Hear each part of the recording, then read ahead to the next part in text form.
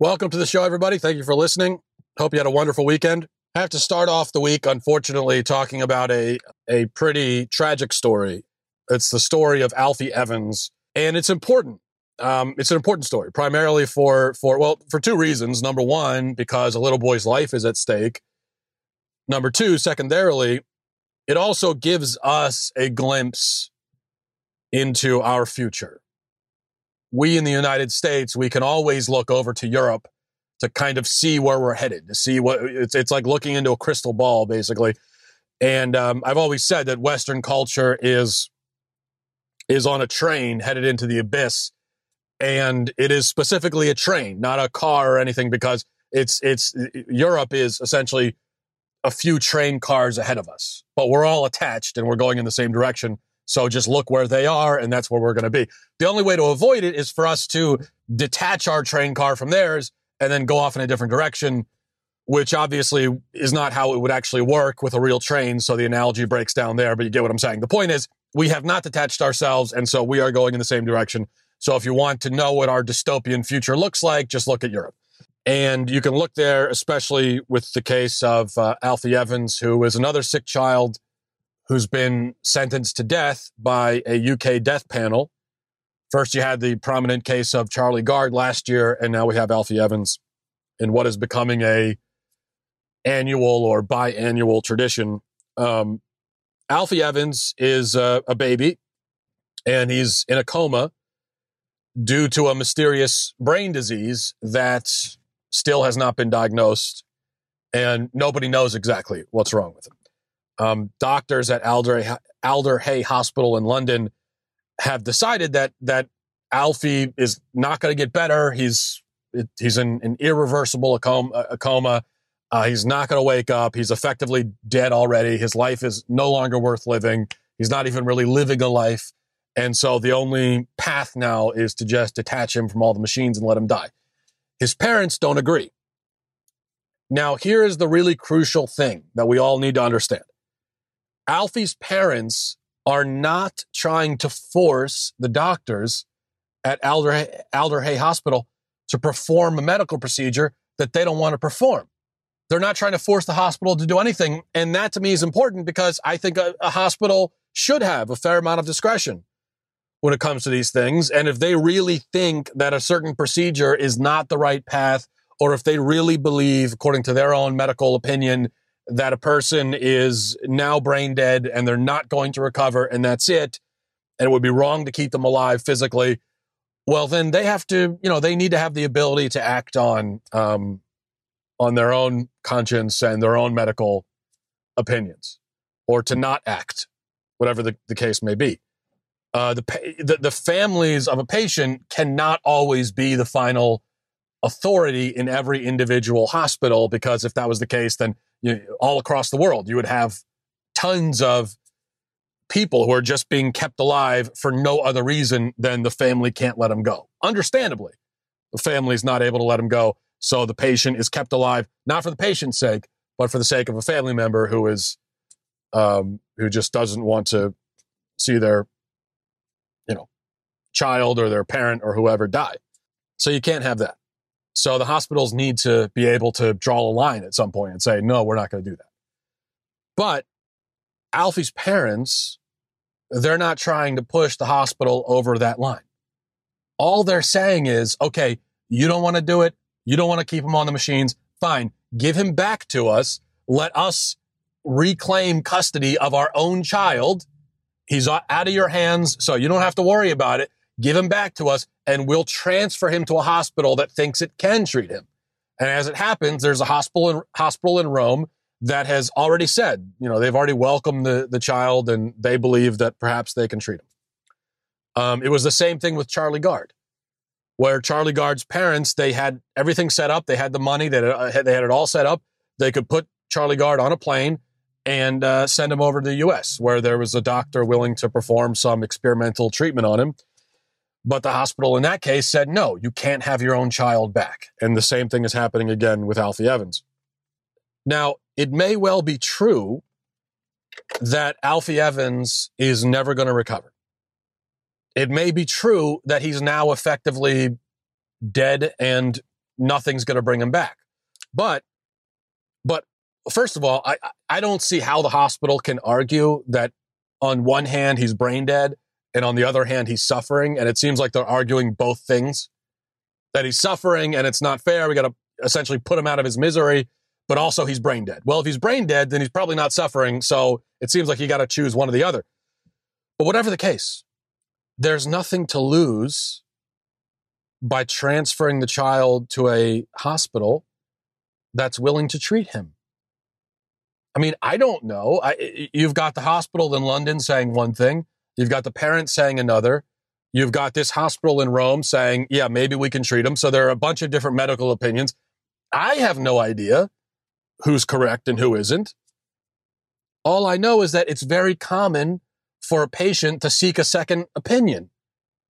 And if you were told by a doctor, oh, you're going to die, there's nothing we could do for you, well, then you certainly would want to you'd want to go to at least one other hospital and talk to one other doctor, let them see you, be in their care before resigning yourself to that. And if it was your child in this position in a hospital and the hospital is saying, we got to pull the plug, there's nothing we can do, obviously you'd want to bring him to at least one other hospital before giving up.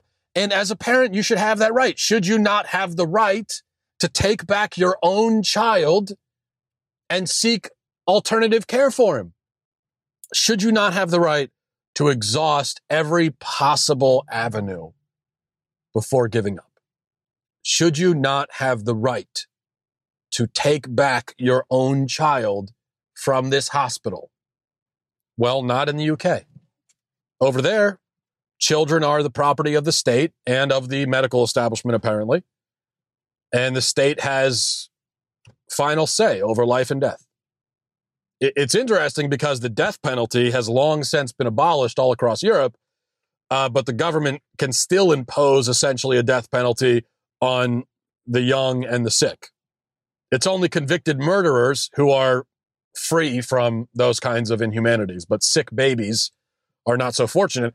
In fact, the logical conflict is even worse because you have to consider that abortion is also legal all across Europe in most of the countries, although there are different restrictions and laws that apply depending on which country you're in.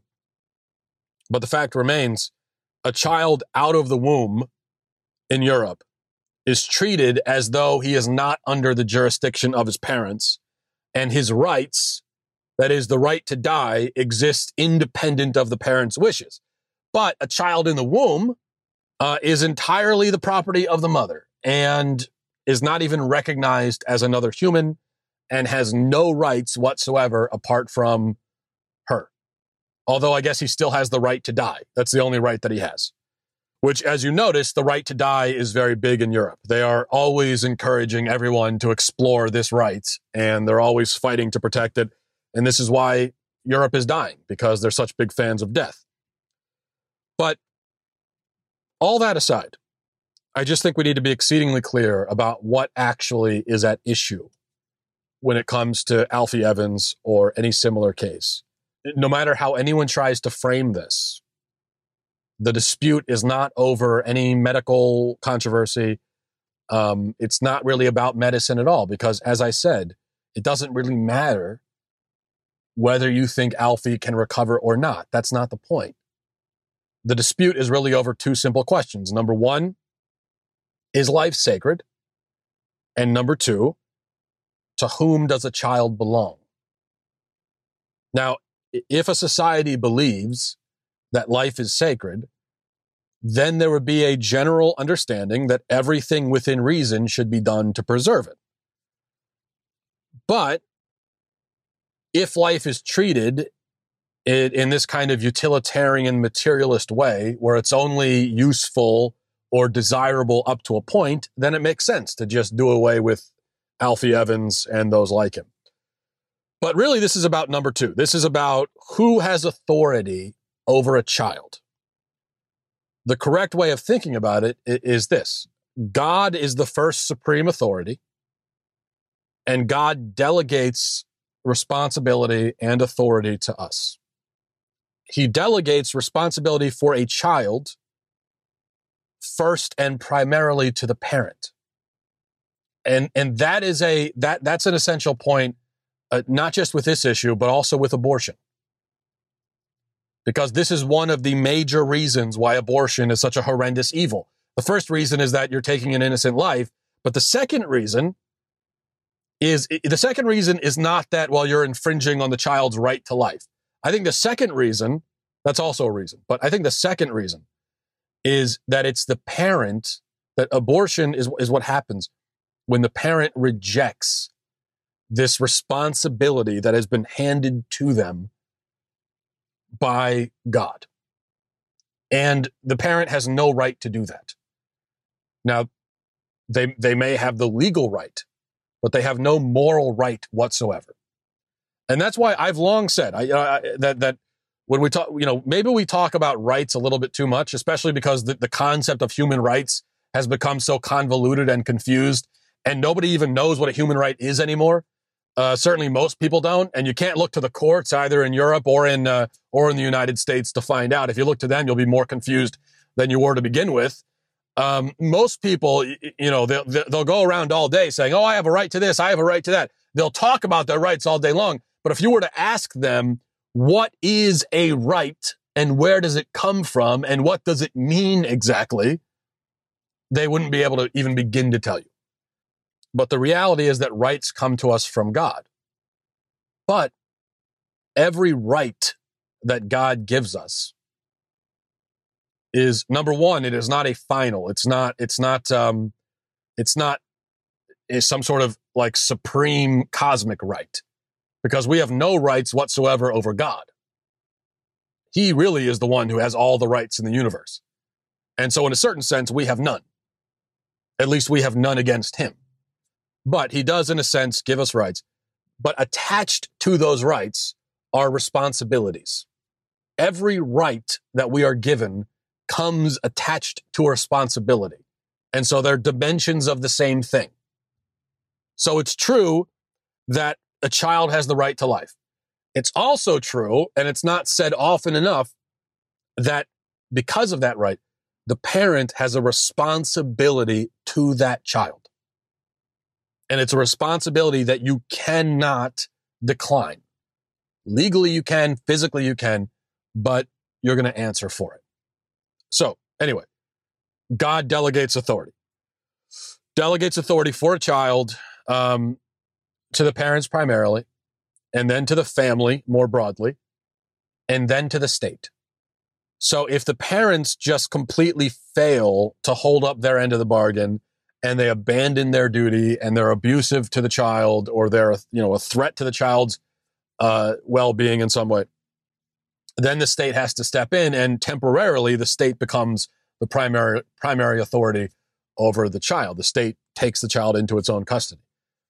But that isn't the case here, or at least it shouldn't be. The parents obviously love their child and are simply trying to preserve his life.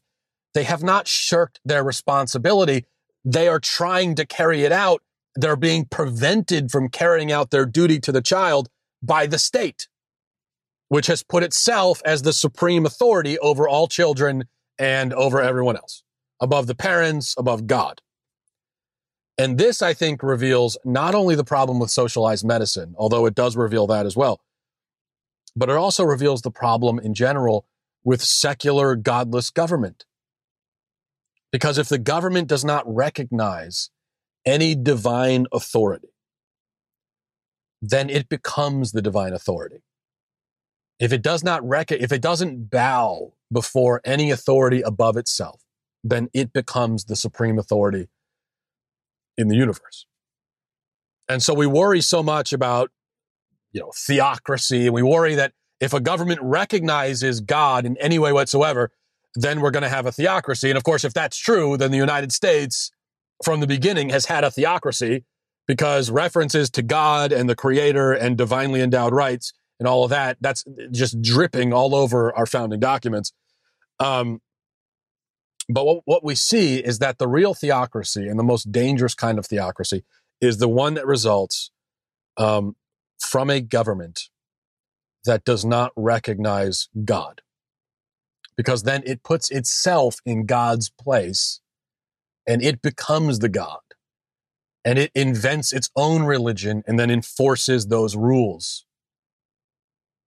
And we see, I mean, the entire 20th century, we've got tens and tens and tens of millions, hundreds of millions of dead people who can testify, or if they were still alive, at least could testify to the great harm that is done, the great danger of these godless governments who essentially become theocratic governments because they are God.